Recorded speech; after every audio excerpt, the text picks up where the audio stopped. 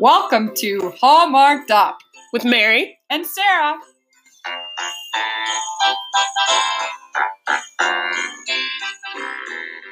Welcome back to Hallmarked Up with Mary and Sarah. Mary is back with us this week, which is fabulous, and we've got a couple of different things to talk about this week, so we'll have to get started right away. Yeah, we're going to be talking about the movie A Christmas Carousel today, but first, and that will be a discussion, believe you me. However, before we get into that, we want to talk about something else that we had the privilege to enjoy this holiday season, and that was a new original musical called Undertaking Christmas. An unauthorized Hallmark Christmas musical. But it was, yes, yeah. Exactly. It was booked as an unauthorized Christmas musical, and it was called Undertaking Christmas. So this was a new musical by actor and general performer and writer Joel B. New, and it was really creatively done. I enjoyed it a lot. How about you, Sarah? I thought it was great. It was just really, the writing was really clever. The concept was really fun. I wouldn't mind seeing like the full-blown version sometime. Right. Yeah. So I don't know what his plans are with this going forward, if he plans in like the post-COVID world to make this a show, or if, you can still go see it online.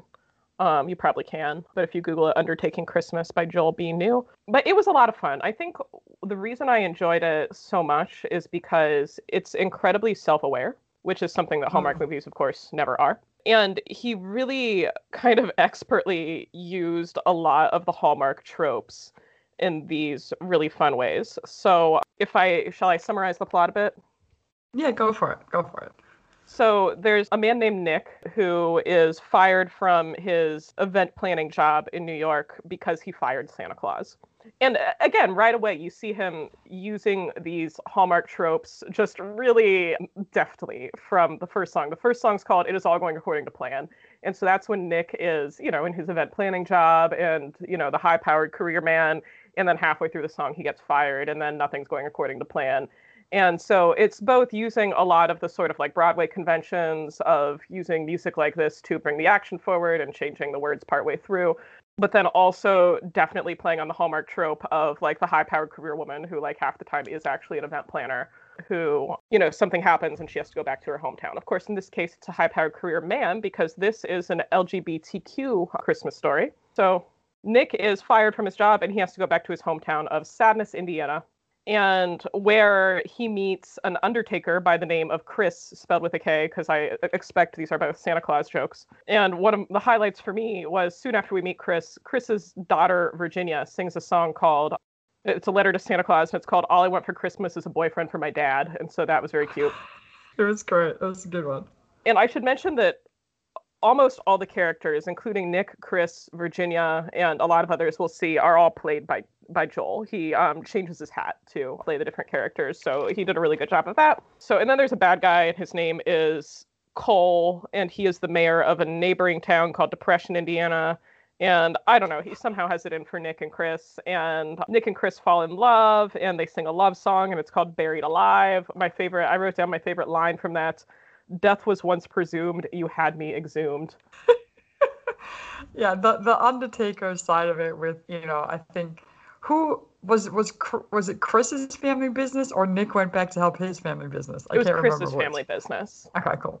Yeah. And it was suffering because no one owns. This is an important plot point. His family business was suffering, and a family business suffering and then being saved, of course, is another big Hallmark convention. His family business is suffering because after his husband died the previous year, and of course, a widower is another Hallmark convention, Virginia made a Christmas wish that no one else would die in Sadness, Indiana. And so because no one else has been dying, the undertaking business is suffering. But all luckily, very clever, all very Hallmark. All very clever, all very self-awarely Hallmark. Yeah. And of course, Nick has a plan for that. And so they start doing these new parties called Funerals for the Living. And, it's Christmas magic, and it makes the undertaking business take off because everybody now wants a funeral for the living, and they're paying, Undertaker Chris to plan it, and presumably he's working with Nick, event planner, and it's great. Anyways, Virginia's Christmas wish from last year actually expires, that no one would die, and then a Christmas tree falls on Cole, and he dies. That's not very Hallmark, but it was cute. I liked it. And then there's this weird equivocation at the end, I don't know if that's the word for it, where Nick is offered a job and a raise back in New York and turns it down. But Virginia overhears part of the call, but not all of it, misunderstands, and she tells Chris that Nick is leaving to go back to New York, and Chris gets mad and dumps Nick. And then Nick at the airport runs into Mrs. Claus, who's kind of like the narrator of this whole thing, and finds out that Cole has somehow like engineered everything to keep them apart, and then he manages to go back and like reunite with Chris and everything is good. There's a song there called Death and Taxes and Christmas and You, which I thought was kind of clever as well. It was great. It was one of my favorite ones. And then right before the finale, Mrs. Claus, who is a different actress, she's a voice who narrates between songs. And so she, is doing like a Night Before Christmas thing. And like, she wrote away, like she was heard to shout or whatever. And then she says, "Merry Christmas to all. Now you boys go make out."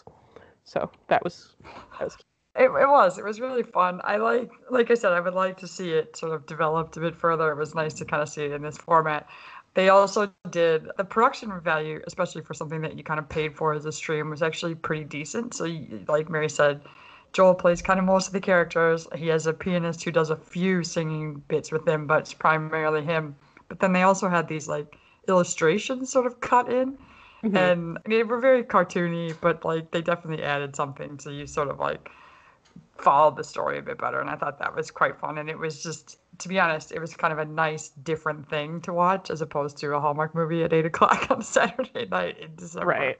It was really cute. And so Joel actually reached out to us and said, would you want to watch my thing? And I was like, yeah, we totally would. This is totally up our alley. So we both really enjoyed it. So thanks, Joel, for inviting us, and we look forward to seeing more things in the future. Hopefully in 2021, someone can see this show in like a real theater with people in it who like breathe on each other and don't get sick, and that would be wonderful. I know. I hope so too.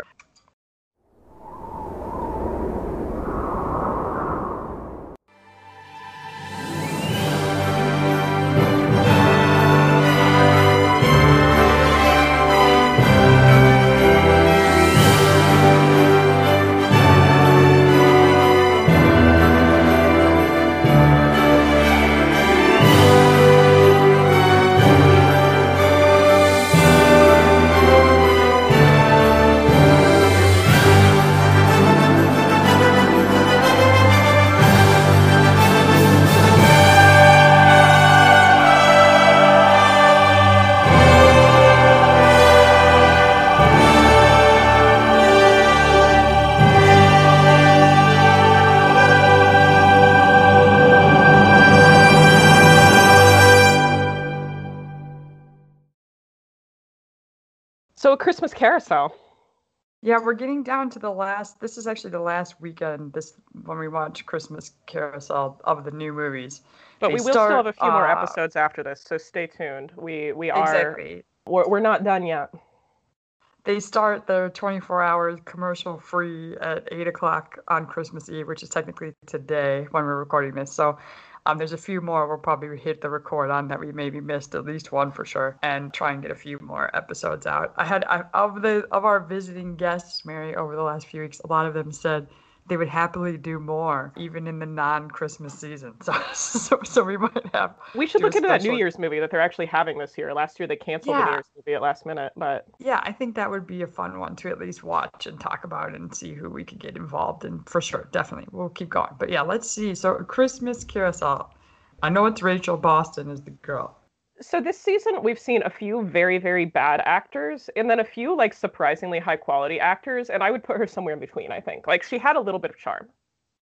That's fair enough. So this stars Rachel Boston, and then the guy who is Prince Whitaker, which we'll get into the story in a bit, is Neil Bledsoe. He was in Shameless and The Man in the High Castle and Agents of S.H.I.E.L.D., and then this. And so I don't know what happened there, but anyway. Yeah, good question. And yes, you mentioned we'll get into him being Prince Whitaker, and I just want to say I started watching this one with no idea it was going to be one of the royalty ones. I think I only realized it in like the last few minutes, and in fact, the one we just reviewed had a time traveling Christmas carousel, and then they had so this is not to be confused with Christmas Comes Twice, which she traveled back in time via a carousel. This is a totally different movie about a Christmas carousel in another country that needs repairs. So wait, two two carousel movies almost back to back. But are Yeah. Christmas carousels like a thing? I was never aware that Christmas carousels were like. I keep wondering. I mean, obviously, there's different things this year that are suddenly Christmas because people are outdoors more, I feel, but Okay. without any relaying to COVID at all. Like I don't really think about roasting marshmallows on an open campfire as a wintertime thing, and that seems to be in a lot of these movies this year. But people are doing it because it's a way to be outside and see people, and even like a hot chocolate stand, which is a very traditional Hallmark thing, Yeah. you don't really do that. You might go get a hot chocolate from somewhere, but it's not outdoors. So I'm wondering if this Christmas carousel thing, and maybe if you were in like a Bavarian town in Germany, they'd have them at the Christmas market. I don't know, but I don't recall Christmas carousels being a thing, for sure. Well, and I mean, Not there's in also, America. of course, just a close association between Christmas and childhood, so it could just be sort of an outgrowth of that. But anyways, so shall I go Yeah, ahead and jump into exactly. the summary here? Tell us what happened, Mary, for sure. All right. So to start out, we have Lila, Miss Thomas, as she is also known. So Lila Thomas, she is a part-time art teacher for kids, and she also helps with her dad's business, which is called Thomas Carousel Restoration. And that's one of those very Hallmark things where, like, sure, that sounds like an extremely real business, a business dedicated entirely to carousel restoration. Yeah, because And two people could make a career out of that forever. And this is a family company. Lila's great-grandfather was a carousel maker, and ever since then, her family has been in the carousel restoration business, which, again, totally real business. So Miss Thomas, or Lila, is considering applying for her dream job that's just opened up of program director at this school that she does part-time or whatever. I don't really know. So program director is the name of the job. It's entirely unclear what that entails or even where she's teaching. Is it a school? Is it like a daycare? Is it I don't really know. But she's considering not applying because if she took that, she'd have to go full-time and then she couldn't help her dad with the business. In the meantime, the king of Ancadia requests the restoration of a royal carousel for his granddaughter Maya's Christmas present. And so he hires Lila and her father, Roy, and flies them out to Ancadia to, spend the weeks leading up to Christmas restoring this carousel that was built by Lila's great-grandfather. And so, of course, they are the best in the business. I think they might be the only ones in the business, and the best ones to restore this carousel for Maya. Obviously, no one in Ancadia would be able to do such a thing, even though this is a carousel that's been in surely the royal Ancadian family for many, many, many years. So Ancadia is also the home of the Casanova Prince, as he is known, gnome playboy Prince Whitaker, who is seen with a different woman on his arm at every event. And so, of course, the first thing that happens when Lila gets to Ancadia is that she's standing by the carousel and she bumps into this guy who's just like painting in front of the carousel and doesn't know it's the prince and is all like, oh, hey, have you met the prince? I heard that he's this real ladies' man. And the guy's like, oh, yeah, I've met the prince. And like, of course, he's the prince. And she doesn't know this. And this is, of course, like a classic trope. And then, of course, later she realizes it's him. And she's like, why didn't you tell me, et cetera, et cetera. They start to fall in love. He takes her to see horses to inspire her work on the carousel. And while they are watching the horses run around, he confesses to her that the tabloids have all got it wrong, that the women that he is pictured with are all just friends, which Yes. extremely convincing. But I mean, also, he's not very. I would also add that in my opinion anyway, he wasn't. Casanova was a really, I don't know, not a good. I didn't think he was super hot. You wouldn't think he would be a playboy prince. I don't know. That didn't come across very well to me. No, but on the other hand, it is necessary to point out that there are people who do have a thing for royalty. And like, let's be honest, our generation, like when we were preteens, everyone had a crush on Prince William. Prince William is not attractive. He was though. I think the more he started to look like his dad, the worse off he got. I But mean, I that's did true. actually write him a letter when I was, I think, in high school. Really? What did it Yeah, I did. say? Me and my friend wrote it together, and we were just like, "You should come over to America or something and meet us." Like there was just something along those See, lines. you wanted to be the Princess of Wales Yeah, or yeah, Windsor, yeah. or whatever the fuck. I don't know. Yeah.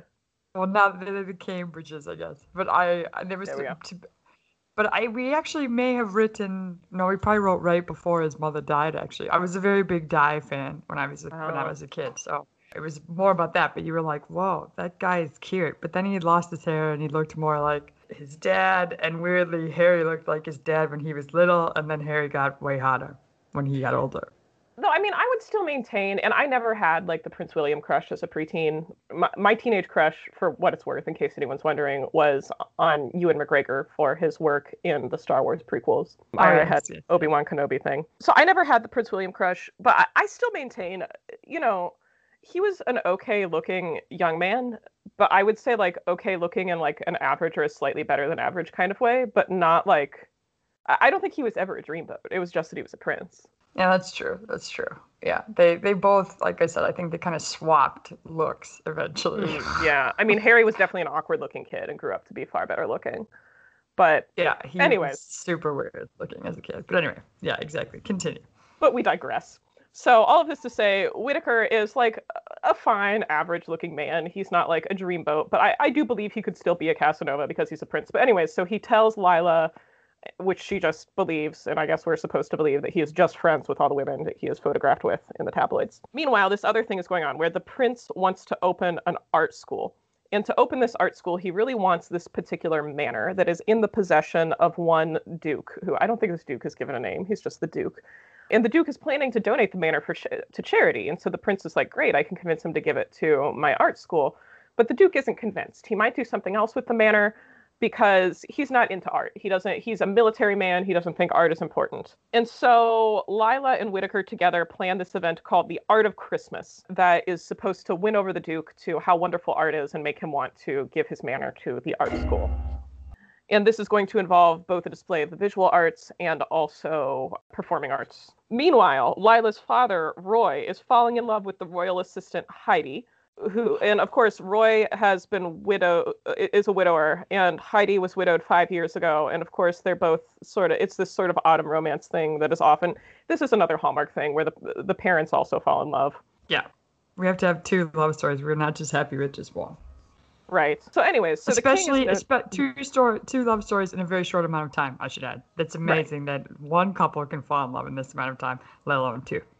And as usual, I sort of find the old people love story like just a little bit more compelling. Like, I don't know, they seem to have more in common. I don't know. So, in the meantime, His Royal Highness the King has noticed that Prince Whittaker is spending all of this time with Lila, who's obviously falling in love with, because they're planning the Art of Christmas together. And the king is like, this is completely not okay, because he can't marry Lila. He has to marry someone suitable.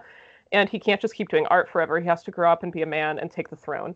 And so he has a heart-to-heart with his son in which he begs him to stop doing art and to marry Margaret. Margaret is the daughter of the Duke and Whittaker's longtime BFF.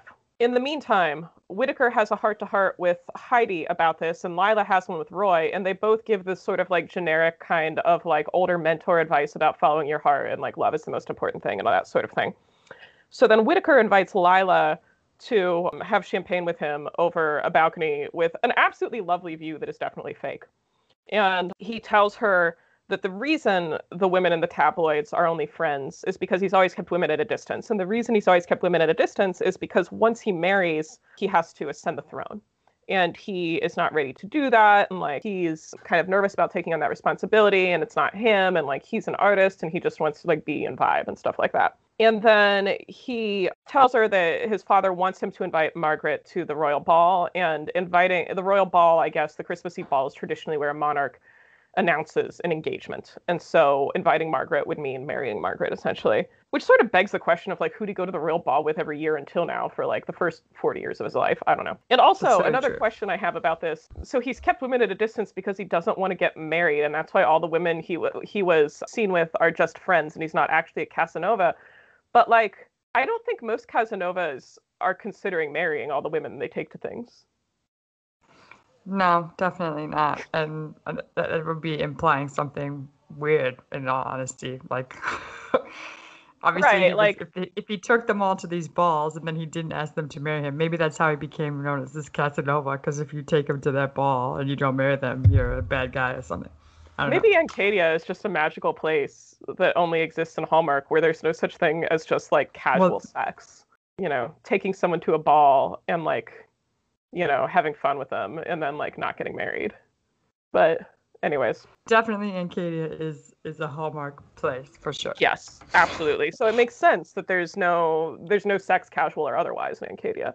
So no sex in Encadia. That should be the title of our rewrite. So Whittaker tries to confess his love to Lila, and she sort of takes it the wrong way. So what he's trying to say to her is like, you know, my duty is pulling me in one direction where I'm supposed to marry Margaret, but what I actually want is to be with you. And she misinterprets this, and she's just kind of like, oh yes, I feel the same way, and we can be friends. And so he takes this as a rejection, obviously, like, because you would.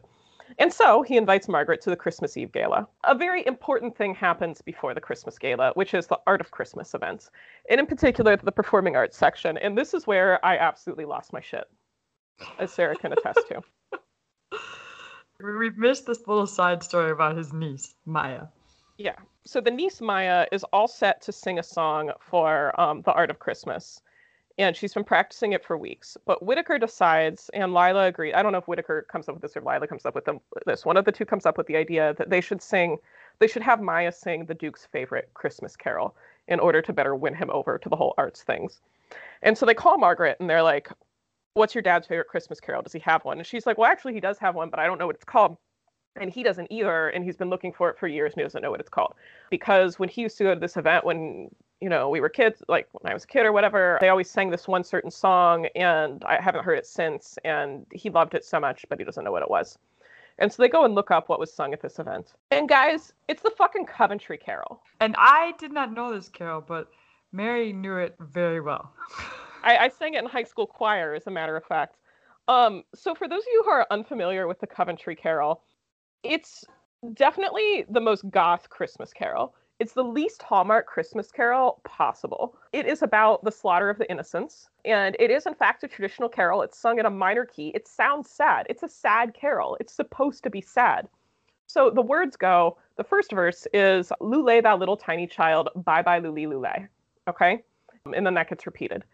And of course, this is saying goodbye to a dead baby, as becomes clear in the second verse, which is, Herod the king in his raging charged he hath this day, his men of might in his own sight, all children young to slay.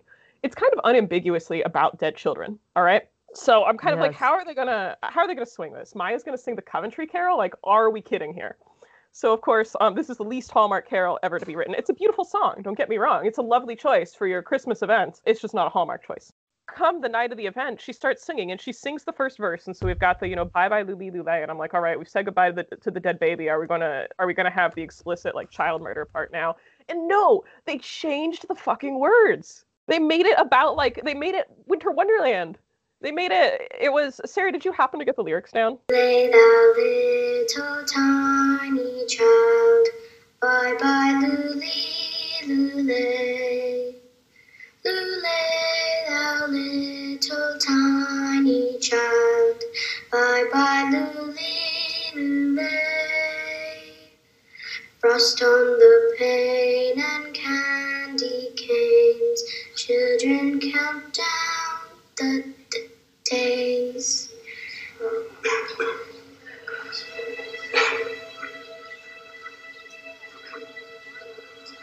Carols sung and stockings hung, bye-bye, lule, lule.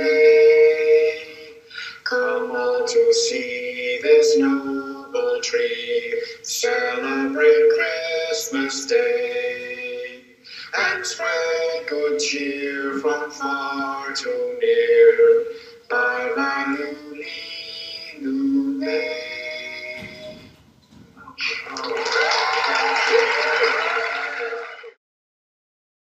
I do remember the first line. It was frost on the panes and candy canes. And I'm kind of like, I was just like aghast. It does not sound like a song about frosty windows and candy canes. It absolutely sounds like a song about dead children, which is fine. It's a beautiful song. Yeah. It's just not. Yeah, it's not great. Yeah. So in terms of hallmarkiness, for sure. So anyway, so that happens. And of course, the Duke has won over and donates the manor. And of course, it's all because of Lila, who encouraged Whittaker to do this thing. In the meantime, the king has inexplicably come around for no discernible reason and now thinks his son should follow his heart. Yeah, whatever. And Lila still doesn't understand that Whitaker, loves her, and so she decides to take a job interview for this program director job, and so she's going to leave on Christmas Eve to go home for this interview, which to me begs the question, is this interview like on Christmas Day or something? But anyways. I know, that was weird. You wouldn't have a job interview that close to Christmas, but whatever. Yeah. I think she knows that Whitaker is in love with her because she says she doesn't want to make it harder for him, but she doesn't understand that, he doesn't really want to marry Margaret. So anyway, so that happens. But she, of course, turns around and has a last minute change of heart and walks into the ball and everything goes silent and they confess to each other that they're in love with each other. And that's what happens. Oh, but that was because... Go ahead. You can't forget that Lila decides that she's leaving or whatever, and she's in the car. But at some point, I wrote down, Margaret tells Lila that she was asked to the gala by... Wait, this is before, I guess, she gets in the car. So she's like, oh, he really wanted to take her. She gets really sad, so she leaves and gets in the car with her dad, and they're in the car, and they don't have their bags, and they don't have coats on, and they're still in their fancy clothes from the gala to leave.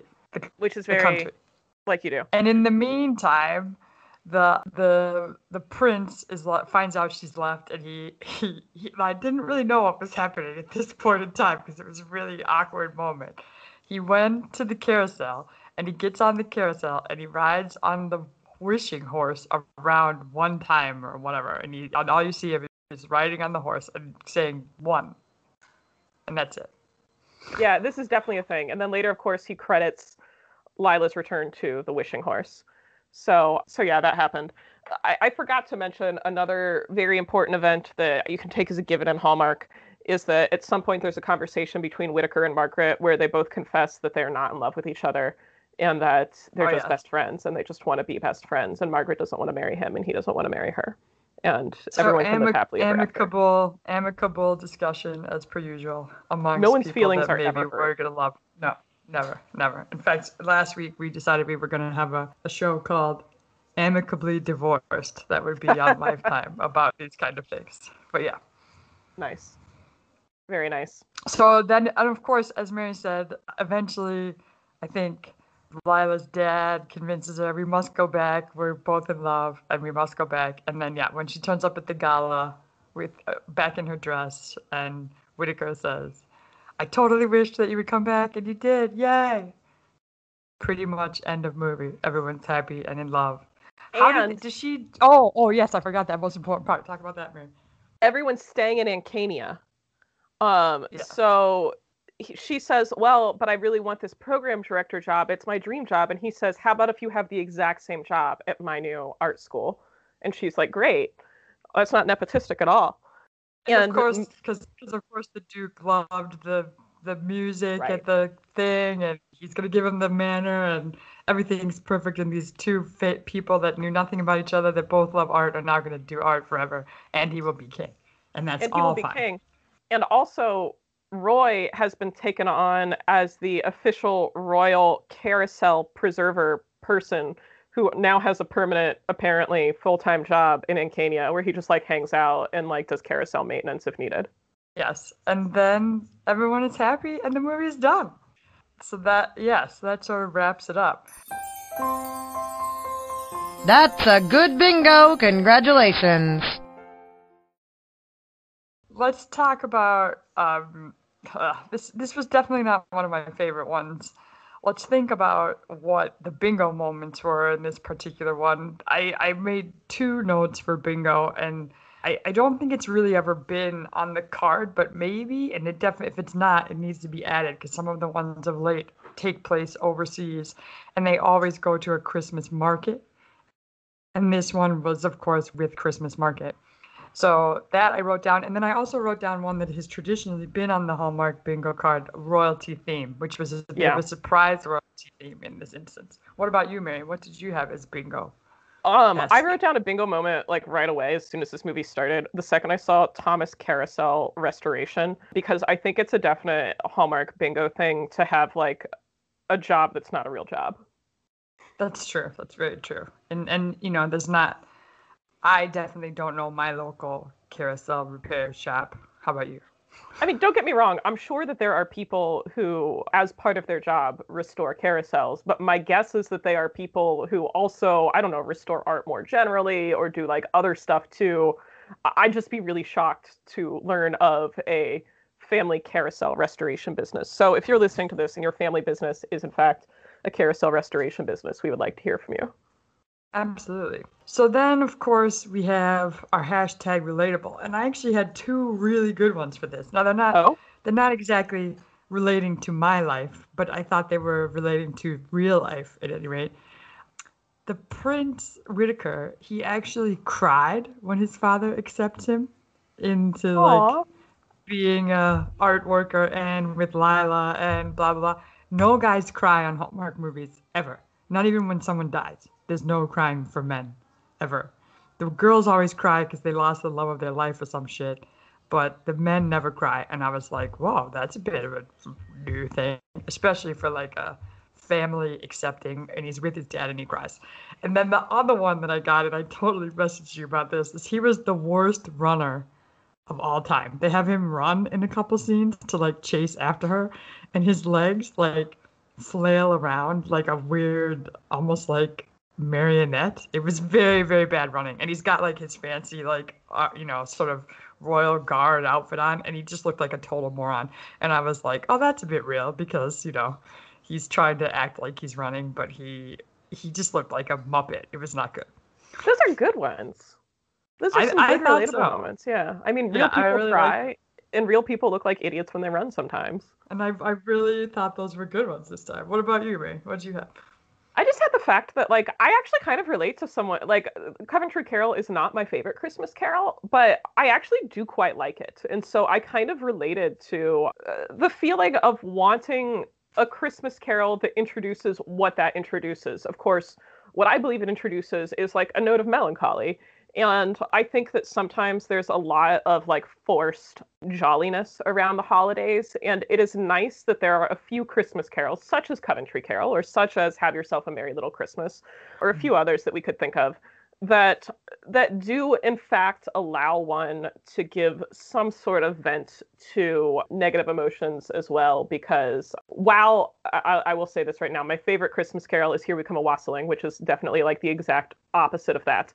I do think that it is necessary to balance one's Christmas listening diet, so to speak. Well, and particularly this year, I think the amount of Christmas cards I'm getting that are quoting Have Yourself a Merry Little Christmas and like the we will be together if the fates allow, like, Oh, like God. that kind of Yeah, knowing that 2020 is not going to be the year for everyone catching up.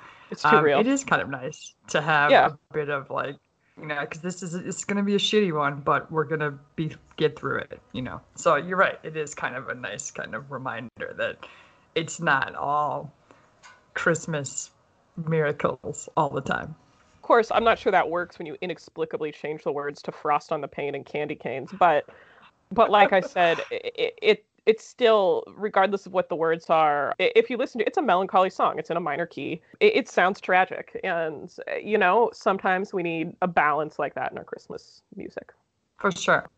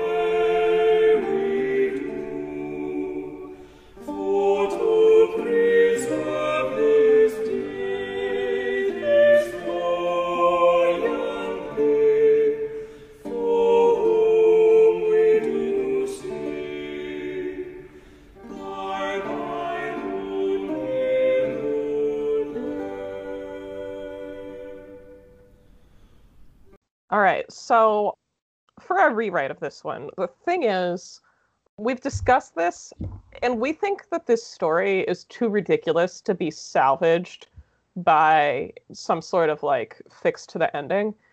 And Yes. so I think the only thing to be done is to just lead into the ridiculousness. Correct. We're relatively inspired by our friend Joel B. New here and with this concept. Right. So what if we keep the ridiculous plot mostly intact, but just be self-aware about it and make it a ridiculous and campy musical? We love it. It's perfect. So we've got some proposals for songs that will be sung in this musical. And the name of this musical is not A Christmas Carousel, because that's dumb. The name of this musical is now No Sex in Encadia. Yes. And that, of course, will be a very big opening number. And I was telling Mary that to me, it definitely will sound like the song No Cats in America from An American Tale, the Fievel musical from the There's 80s. no sex in Encadia. Encadia. Yeah, So yeah. definitely. And that's all about how it's just a very puritanical place that everyone is unhappy. And so the reason Whittaker's such a playboy is because he has various ladies on his arm. But of course, they're not doing it because there's no sex in Encadia. That's right. That's right. The next song can be when everybody starts to fall in love. And so should we have Heidi and Roy start to fall in love first, or should we have Whittaker and Lila start to fall in love first? I think Heidi and Roy, because that was sort of very early implied in the actual film. And this one is one that I told Mary about, a song from the very early 1950s. I'm a very big Burt Bacharach fan, and this song is actually not a good one that he wrote. It's called Wives Should Always Be Lovers Too, and it's really bad, like, sort of Mad Men times, and you just sit there and you wait for your husband to come home and you have to wear a dress and you have to look pretty. But their song is going to be called Widows Can Always Be Lovers Too, but it will be much happier. And Roy will say, oh yes, and widowers will be happy with widows, and everybody will be happy. And so they're falling in love over the fact that they are essentially older people who are available, which is the only reason they fall in love. Definitely a duet. Yes, definitely. So we struggled a bit coming up with a song for Whittaker and Lila's budding romance. And the reason for that is because art is like a kind of romantic profession. And so it's actually hard to think of something really ridiculous for art. But we did point out that Lila is also a teacher. And there is, in fact, a long tradition of like jokes and mildly inappropriate songs about teachers. And so we thought that we could use Van Halen's Hot for Teacher, except make it Cold for Teacher, because A, it's Christmas, and B, there's no sex in Encadia. That's right. And so, the two reasons why it's going to be really cold for Teacher, but she definitely has something to teach Whittaker, which we'll have to weirdly figure out how we imply that in a place like Encadia, where people are falling in love but not horny at all. Yes, and this is, of course, a duet. Next, we're going to have Margaret sing a song. Margaret has two solos in our new musical. I rather liked Margaret. Yeah, we did like her. So Margaret's going to have a song called My BFF the Prince, about what good friends they are. But this is going to lead to misinterpretation. And so Sarah brought up in the Sister Act that bit that goes, I love him, I love him, I love him. So we thought it'd be like that, except then it would go, I love him like a brother, a brother, a brother. A brother. But Exactly. Lila only overhears the first bit, and she runs off very sad. Right, because she She's thinks, assuming they're both in love now, and and they always have been, and she's it'll be the whole sort of scene where she said he did ask me to go to the gala. This is that scene kind of in musical format. yeah, exactly. So it'll be great. Next, we're going to have Whittaker back on his wishing horse. And we pictured that riding the wishing horse is the closest anyone in Encadia gets to sex. So we figured that we would make this song suggestive and then extremely G-rated. So we decided it would be called I Will Ride You All Night Long, similar to the AC/DC track You Shook Me All Night Long, which of course is far more suggestive in its lyrics. But this one will be very play on words. We probably would need Joel B. New to help us write it to make sure it was the right amount of not suggestion with suggestion to make sure it was perfect. Yeah, so... And that's where we learn about the wishing horse and blah, blah, blah. And maybe by this point she's already left and he's got to get her back. And, that's what this song's about. Right, because the only one anyone rides in Encadia is the wishing horse. That's right. And nothing else gets ridden. ever. In the meantime, we decided that at least one character has to be fed up with the no sex in Encadia, and that character is going to be Margaret. And so Margaret's going to peace out of Encadia and go somewhere where there's sex. That's right. Her track is going to be, I pictured her singing a track very similar to the I Am 16 going on 17 sort of thing. And at the very end, she's going to go get laid and, and it's all sort of like, get me out of here kind of song, but in a happy way. So instead of 16 going on 17, she's going to be I'm Encadian going to Switzerland. That's right. Because I picture Encadia bordering Switzerland based on like the winter scenes we see. I don't know. For sure. It's definitely in that sort of region, I would say. Some kind of mountainous area. So yeah, and even that could be a play on things that she has to go to more mountains to get out of this town. And then we've got our grand finale, which will be sung by our two couples, Roy and Heidi, and Lila and Whitaker. And we actually didn't even come up with an original song for this. We just thought it would be Baby It's Cold Outside, except completely G-rated and sexless. That's right. And again, implications that it's a boring place. It's a little bit play on words, but it's just, maybe you need more sweaters and you need more hot chocolate as opposed to more alcohol and cigarettes and all that stuff. Right. Instead of maybe just a half a drink more because it's in Encadia, maybe we're going to just like add a cardigan because exactly. Throw another log on the that's fire. What you do. Or you need to put on your entire snowsuit before we go outside, which we know is totally not sexy in the slightest. So, exactly. That's how we would wrap it up. And maybe their costumes at the end are ridiculously covered up as possible. But I mean, that could happy. be the ending of the finale would be everyone like over the course of that song, which is of course the sexiest Christmas song, they're putting on the least sexy snowsuits possible. So like, I really can't stay, baby, it's cold outside, and then like you put on snow pants. Exactly. And then, like, and boots and everything, and and all we can see is like their eyes or something under their goggles. So they're gonna be totally covered up. So essentially, that's how we think that this would wrap up. It would be we still are disappointed that this year that Hallmark has never really done this musical genre before. I'm sort of hopeful that maybe next year they would do it, because they might get more access to some of these musical actors and actresses, but potentially not, because hopefully Broadway will be back happening again, but who knows? I mean, they could even do it very Hallmarky with just like traditional Christmas songs that there's no copyright on. That's true.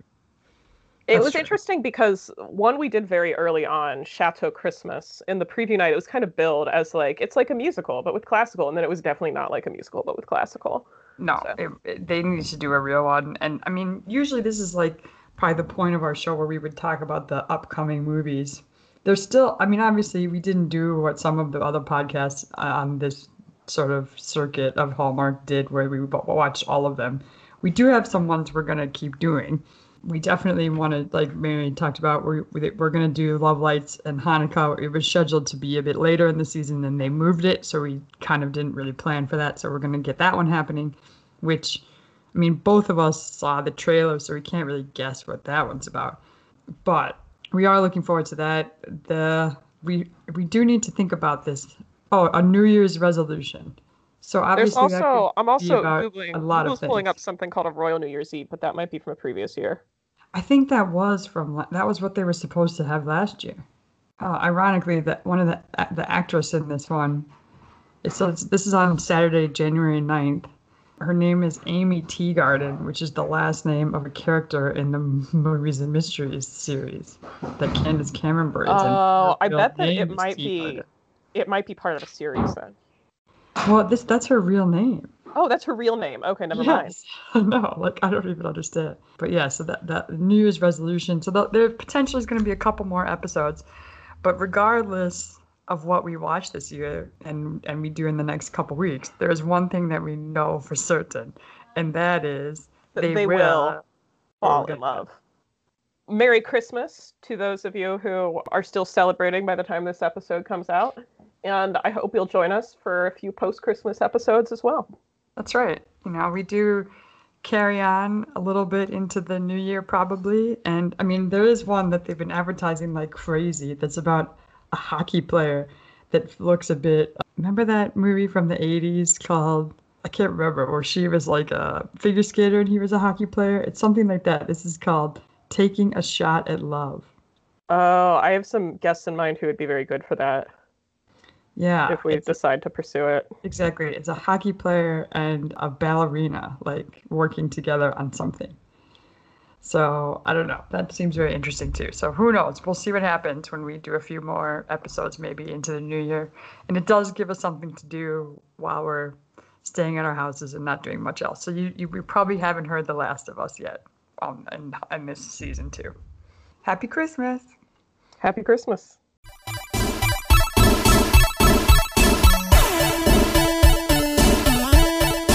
Thank you for listening to Hallmarked Up. Find us online at hallmarkedup.com, on Instagram at hallmarkedup, and on Facebook at Hallmarked Up with Mary and Sarah. Remember to follow, listen, and review wherever you get your podcasts.